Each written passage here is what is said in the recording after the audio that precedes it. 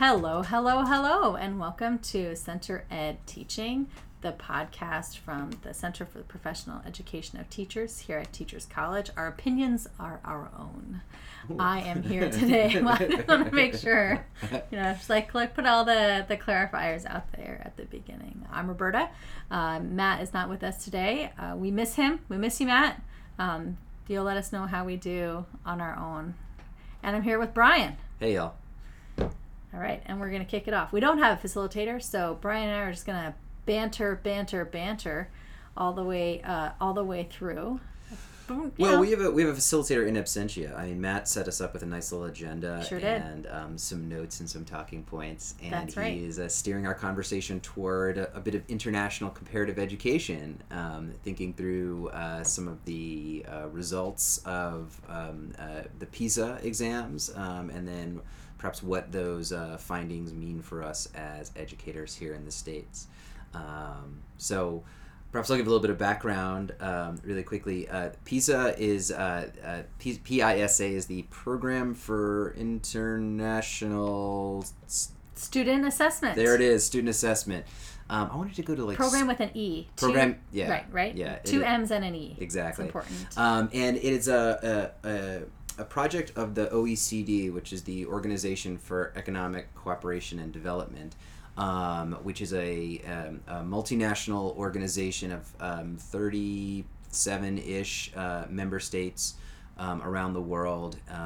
But the PISA exam is given to like 90-ish, or we're in the 70s. It's giving to a lot more countries around the world. But actually, interestingly, as we were kind of kicking around the stats, we noticed countries and economies, which is something that we'll get into in a bit. But PISA measures 15-year-old students' achievement in 3 subject areas, reading, maths, and science. I like I said, the maths there. Well, when you are in a programmee, you study maths. When you're in a programmee. Yeah. So every 3 years, there are a battery of PISA tests that are given out to 15-year-olds around the world. 2018 was or is another testing year, so we'll be discussing results from 2015 because we don't have the 2018 results right now, and we're not really going to get into the deep end of the results here so much as speak to what they might mean when they percolate through the news and through politics here in the States. I think that's just a really good. It's an important point to make that a lot of times we use data, and by we I mean like the educational community or the media might look to data to try to understand complex situations and complex ecosystems, and so they're going to point to something like how different states did on an assessment, whether that's in the United States or that's internationally, and we tend to assume that everybody took the same test and everybody tested all of their students, and so we're really looking at objective information here. Right. And as a result of that, what we assume to be objective information, we can make claims and make assumptions and draw conclusions from that. And I think it's important to just acknowledge that it's a little bit more complicated than that. Not all countries have the same educational system. They may be testing all 15-year-olds, but all those 15-year-olds might not be in the same quote grade as we might have them be in the United States, and they may not be assessing all of the students in the same way that other countries are. Right. So we want to take a look at it, and I think that there's a lot that we can learn from performance from different countries and cultures on the PISA, but also we need to recognize that it's complex and we have to take some of that with a grain of salt. Yeah, absolutely. And then also there are just so many variables at work here when we talk about comparing countries to each other. But even the PISA isn't meant to set up some sort of comparative or competitive structure, but that is ultimately what it seems to default to, is a lot of hand-wringing over who's got the quote-unquote best education in the world. Another thing to mention, and those of you who are dedicated listeners know this from some conversations we've had about standardized testing, is this is a standardized test. And to the extent that it measures something, there's always a big old grain of salt about does this tool actually measure the thing you think it measures, or if it does measure the thing that it's meant to measure, is that what people's takeaway is? When we say that Singapore are number one in maths, well, what we mean is Singapore students performed best on this particular maths exam. That's our most sort of low inference way to describe what happened. Or Singapore students who took this test did better than the students who took this test in other countries. But we can't from there go ahead and say Singapore schools are better at teaching math, or that Singapore kids are better at math. So all of this is all results from standardized tests, and with these things, as many and as big of grains of salt as you can find. Yeah, I think thinking through why how the different structures that some schools or in some countries affect that's a question that I might have if I didn't know anything. So what's the difference? Why isn't it fair to say that the United States came in the middle of the pack, or that we're 27th, I think, that came in a couple years ago. And I think one of the biggest implications is that different countries or economies right, yes. Different countries or economies have a different system for how they're setting up their schools. So, for example, in the United States, it is generally accepted that students are eligible to attend public school for free, K through 12, or roughly 5 to 18, and students who can't finish by that time can stay in the education system through to their 21st birthday. This speaks to our commitment to educating all students, to giving all students, regardless of their economic background, regardless of their social background, regardless of their academic performance, and access to a free and quality public education. And that means that across the United States, schools that are selected or districts that are selected to represent the U.S. in the PISA assessment are going to have mixed ability classrooms who are taking those assessments, and they're going to represent multiple states, and they're going to represent multiple types of schools, including students who are English language learners, kids who have IEPs or special education, as well as a wide variety of performances. Right. But in some other countries, not in all, but in some other countries, there's a great deal of tracking that goes forward in the way that their school system is designed, so that tests that students take in elementary and middle school most often lead them some to academic high schools and some to vocational high schools and some to other types of technical schools. And as a result, many of their students, and sometimes their lower performing academic students, would never have the opportunity to take a PISA or be included in their data. And so I think that we have to be a little cautious when doing drawing too many conclusions from comparisons around country to country, when we recognize that there are many different structures at play. Right. And then, of course, in addition to the differences in the school structures of these countries, they're just big old differences when it comes to the countries themselves.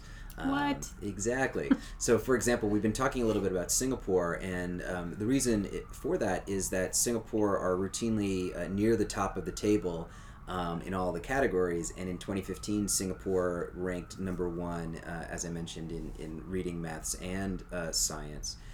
So they're sort of held up as a shining exemplar of how one ought to school. But as Roberta and I know from some travel and some work in Singapore, it's a really interesting place. And one thing that's very interesting about it is it's basically a city-state. It is a country the size of a city. And when you're operating... That was we're going to Singapore. We're in Singapore. Singapore. Singapore, exactly. That's it. And when you think about just the scale of what education in the United States means versus education in Singapore, you're already getting into some interesting sort of territory. Is it even possible to compare Singapore and the United States? Or should we compare, say, Singapore and New York? Right. And then if we do just compare Singapore and New York, then what does that mean for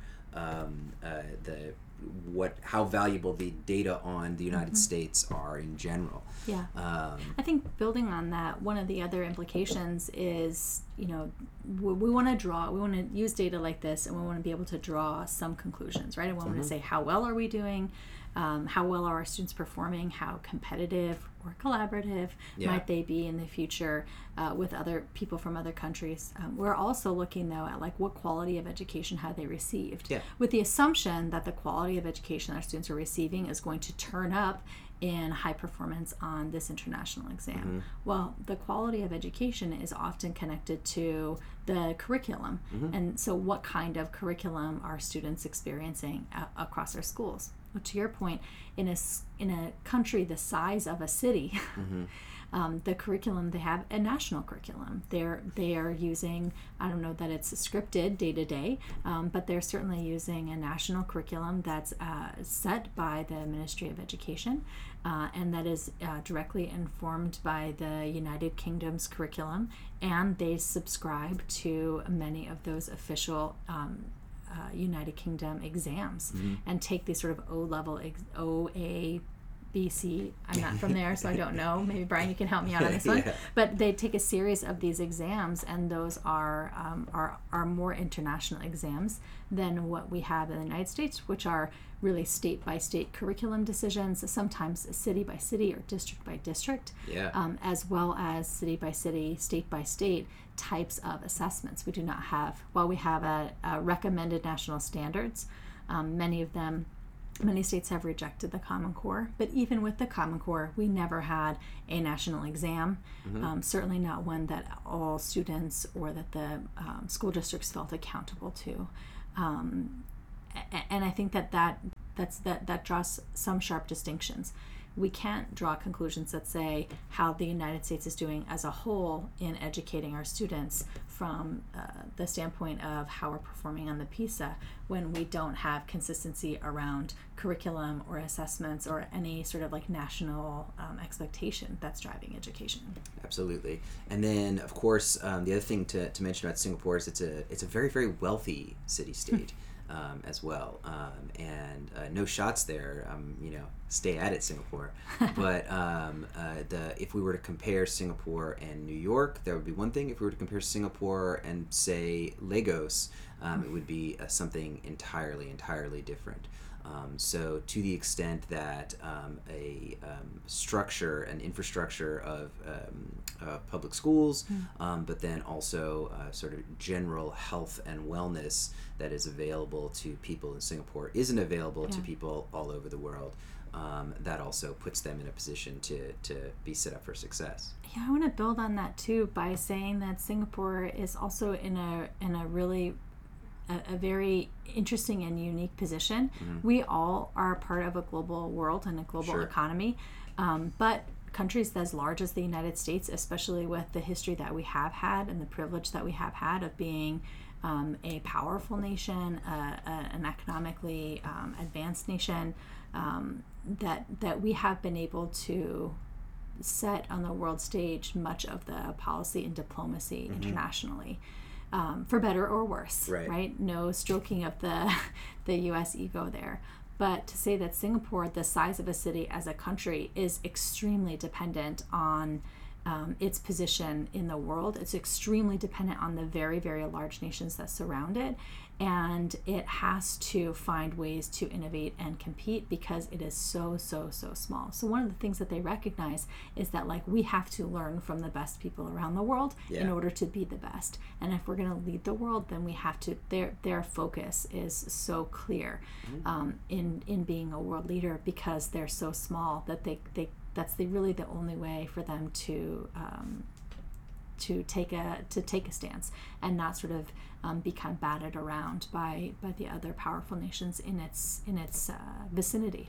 And so I think total respect for the government there and for the friends and colleagues that we have who are working there, who are working so hard to make sure that their education system is as great as it can be and continues to be a leader in the world.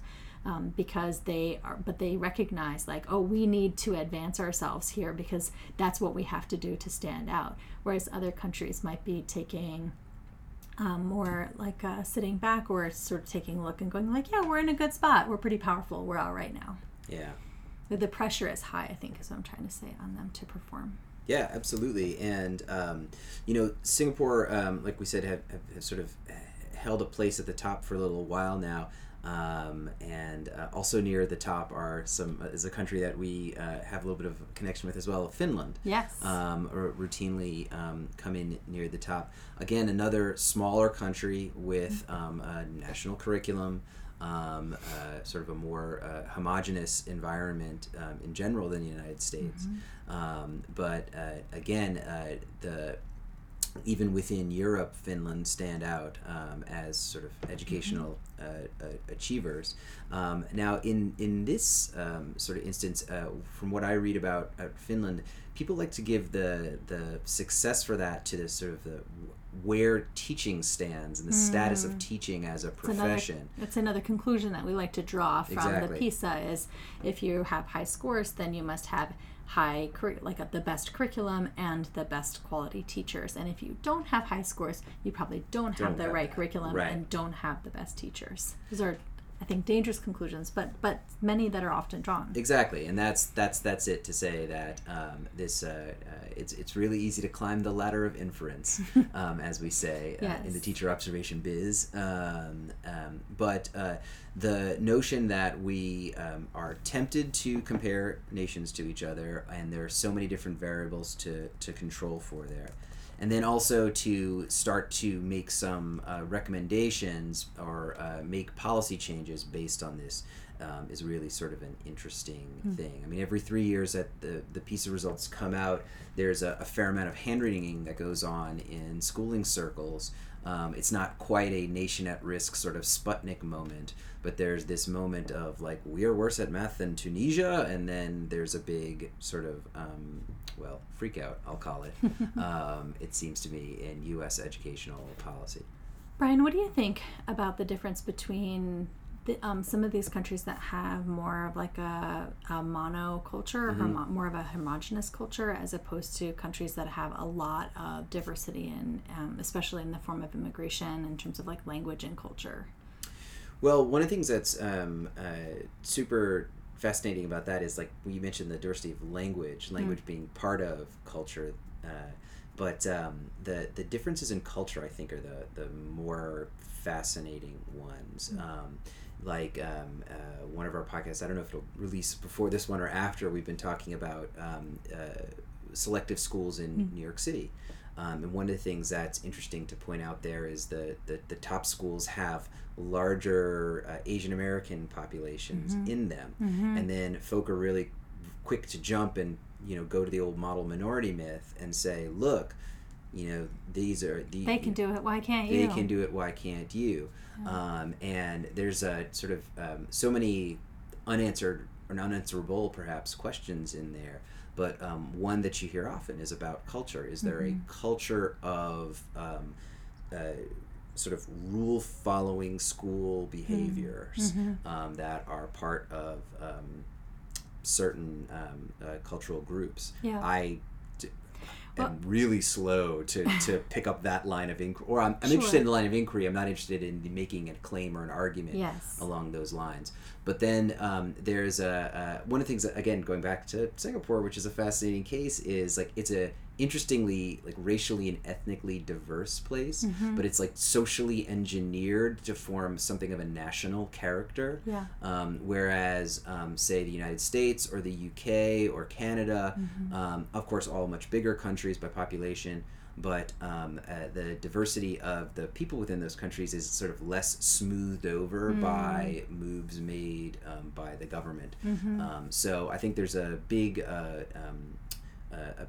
ups and downs when it comes to, not ups and downs, but big swerves, let's say, when it comes to how all of different people come together to form this new unit that is, say, Canada or the United States. Yeah. When I was in Finland last summer, visiting with some scholars and professors there, one of the things that I learned about was the Finnish expression of sisu, and it's a statement of sort of like a national identity that the people in the country really ascribe to. And Sisu, S-I-S-U, is the concept of sort of like, what does it mean to be Finnish? And it's about stoicism, stoic determination, tenacity of purpose, grit, bravery, resilience, and hardiness. And they believe that sisu is part of their national character. And part of the reason that you have to have sisu is because it's really freaking cold there and dark for most of the year. And if you don't have those things, you die. Yeah. And I'm joking a little bit about it, but I think that what we cannot underestimate in any educational system around the world is that the culture and the environment have a major role to play. Whether we're in collaboration with some schools in Saudi Arabia right now, and one of the major things that they're considering at their school is around the environment, and how does living in a desert economy and a desert ecology like impact education? How does living in the Great North, towards the very top of our globe, impact your education? But also, how do those things impact your character as a country? Because I have to believe that they do. And so when we're seeing smaller spaces, smaller land masses, and fewer people, having more central themes within your country seems to me to be more realistic. That's what I think we would look at, are more regional themes that we have in the United States. And most of those regional themes are connected around location. There's a southern way of being. There's a southern characteristic that you bring that all the time, y'all. But there's I used to be a Western girl. I think now most of my friends and family would talk about me as being a brash East Coaster. I'll accept that. But we have regions in the United States that I think in many ways, looking at the United States more regionally, similar to how China does on the PISA, they identify regions of their schools that are taking the test, and the rest of China doesn't really participate. But those regions represent the country as a whole. And I think that we probably have a little bit of that here too. Yeah, we do. I was looking at the results from the 2012 tests. And one of the things that I noticed was, for the first time, some of the data were disaggregated by state. So, for example, in the 2012 results, the U.S. average was a score of 498, which put us at 24th in reading worldwide. But the Massachusetts average was 527, which would have ranked them 6th internationally. Meanwhile, Florida had an average score that would have ranked them 26th internationally. So right there you have a yawning gap, let's say, between Massachusetts and Florida when it comes to their results on the PISA. And then how does that get averaged out across the entirety of the United States? But then what accounts for that difference? Is it that, I don't know how Massachusetts and Florida's populations compare. There's a huge infrastructure of tertiary education in Massachusetts. As my neighbor growing up in Louisiana used to say, education's an industry in Massachusetts. But there are so many differences within the United States, economic, cultural, geographic, that it's sort of hard to sort of come up with this one reductive or seemingly reductive measure for what the United States is. We can talk about averages that are a little bit, talking about averages might be a little bit more there, but we don't have that national curriculum. And even though the Common Core was a sort of a set of aspirational aims, still there's no curriculum there per se. There are not prescribed texts or tasks, just these aspirational aims. Right. Now, one thing, though, that I wanted to kind of pivot to here was I started to play around with some PISA sample tests. Oh, yeah? And I found one that was really fascinating, given in 2015, and it was a test in collaboration, basically. They called it, I want to get the language right here, but they had a test in collaborative problem solving. Nice. And what it simulated was a chat room environment where I had two chat bots named Zach and I think it was Allison speaking with me. And we were having to do some group work together. And I had multiple choice options to indicate how I thought, what I should say in the chat room in order to get the group working together most effectively and efficiently. And that led me down a little piece of rabbit hole for a while, and I started to take a notice into 2018 that PISA are moving toward looking at a global competence, which would be, as they describe it, the capacity to examine local, global, and intercultural issues, to understand and appreciate the perspectives and worldviews of others, to engage in open, appropriate, and effective interactions with people from different cultures, and to act for collective well-being and sustainable development. Yeah. Now, this got me thinking, Roberta, about some work that we do here. It did. It did. Tell me more, Brian. Well, as part of our work with the Global Learning Alliance, where we collaborate with universities and secondary schools in the United States, Singapore, Finland. What? Yep. Canada, Australia, China. Anybody else? Not New Zealand. Used to be on the list. Yep. We have some folks coming in from Sweden. Yep, from Denmark. That's right. The idea is to have a conversation about articulating essentially a new set of aspirational aims in education, given where technology has taken our shrunk or flattened, depending on which metaphor you want to use, world. Yeah.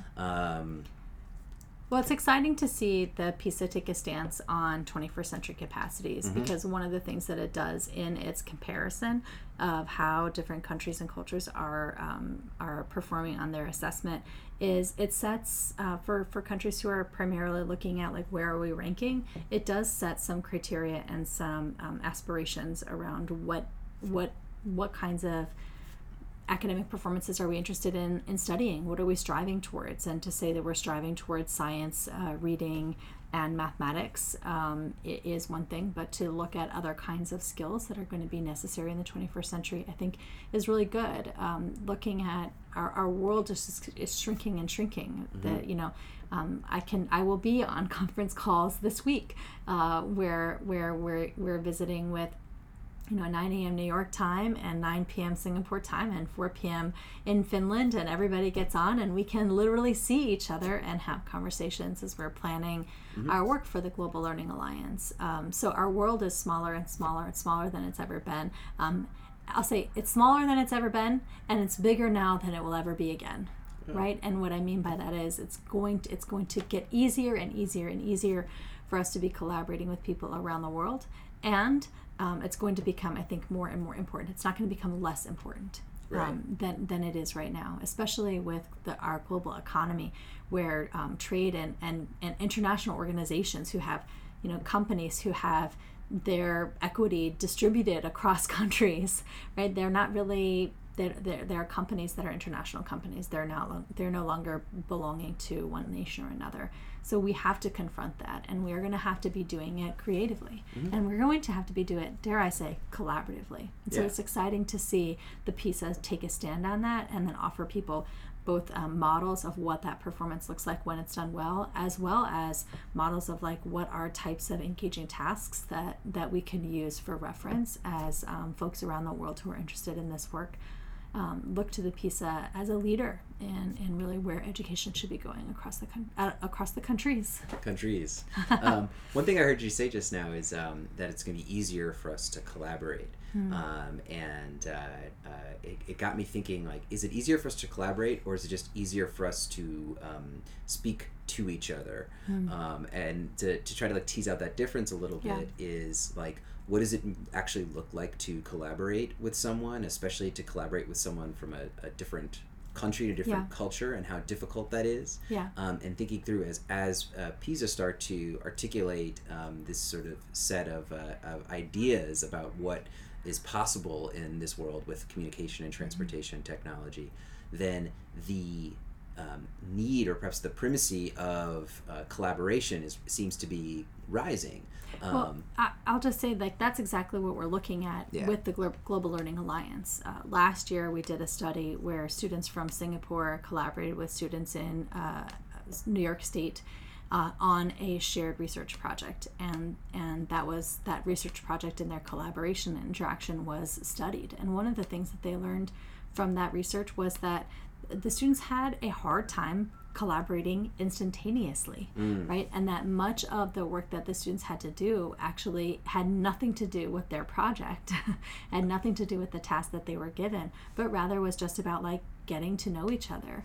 And we took that information and really used that as a way to design not just the study this year that includes students from New York State, Finland, and Singapore. They're doing a cross-cultural collaborative research project on wellness and well-being.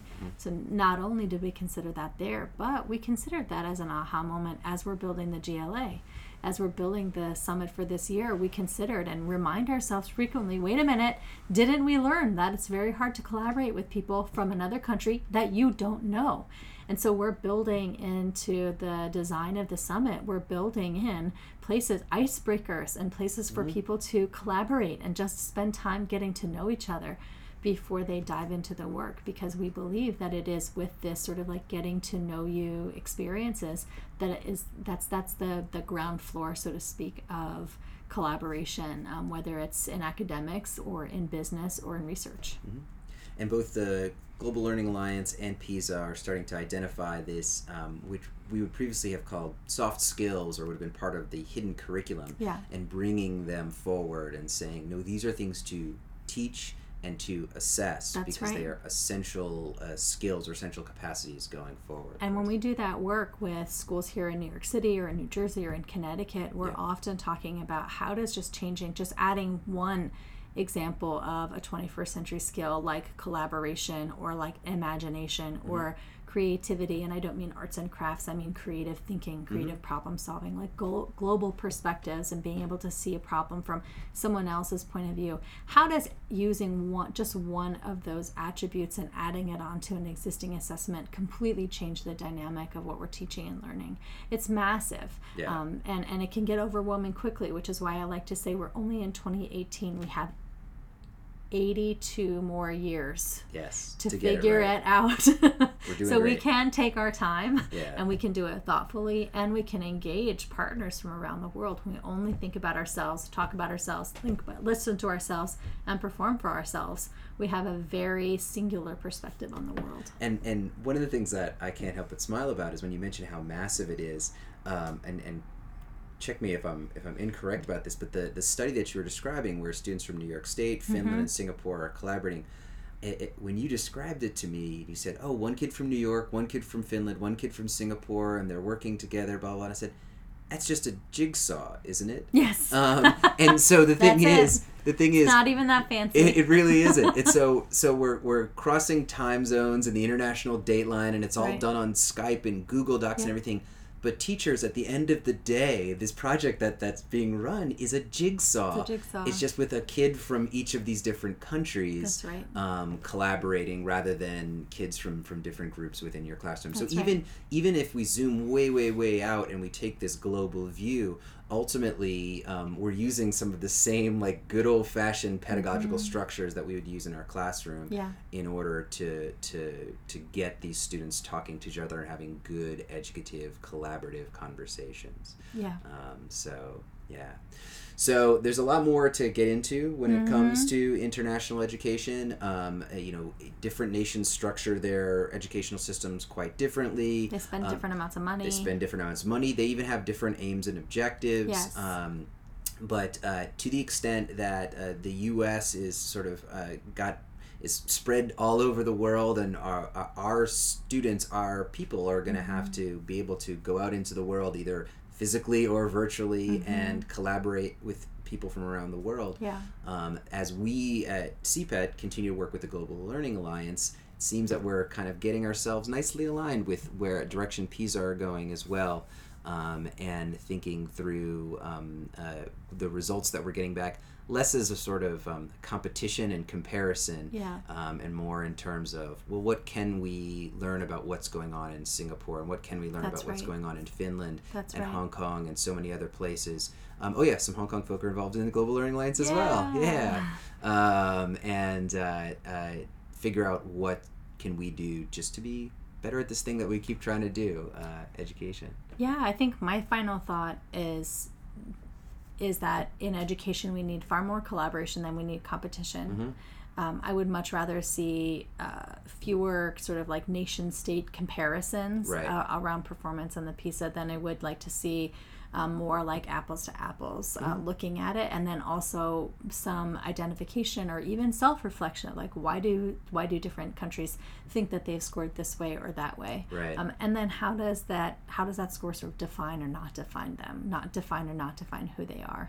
I think that I'm concerned anytime you see sort of like a nice big number and a percentage, and like simplifying something as complicated as student performance even in your own district, much less across countries and across the world, is so complicated. So I think that I'd love to see, like what we're doing with the GLA, more collaboration across nations, more collective and collaborative problem solving than the sort of like we've got to be better so that we've got to improve so we can beat everyone else. That I think is going to be less helpful to us in the long run. Exactly. And not for nothing, PISA is run by the OECD, Organization for Economic Cooperation. So we'll end on that positive multinational, multilateral note. And just gonna sing you out. We got Matt's not here. We can do whatever we want. Great. Roberta's gonna play me out, but I want to thank everyone for stopping by this week. Matt, hurry back soon because we're obviously totally unstructured without you. We'll see y'all at another podcast another day. Bye now. Bye.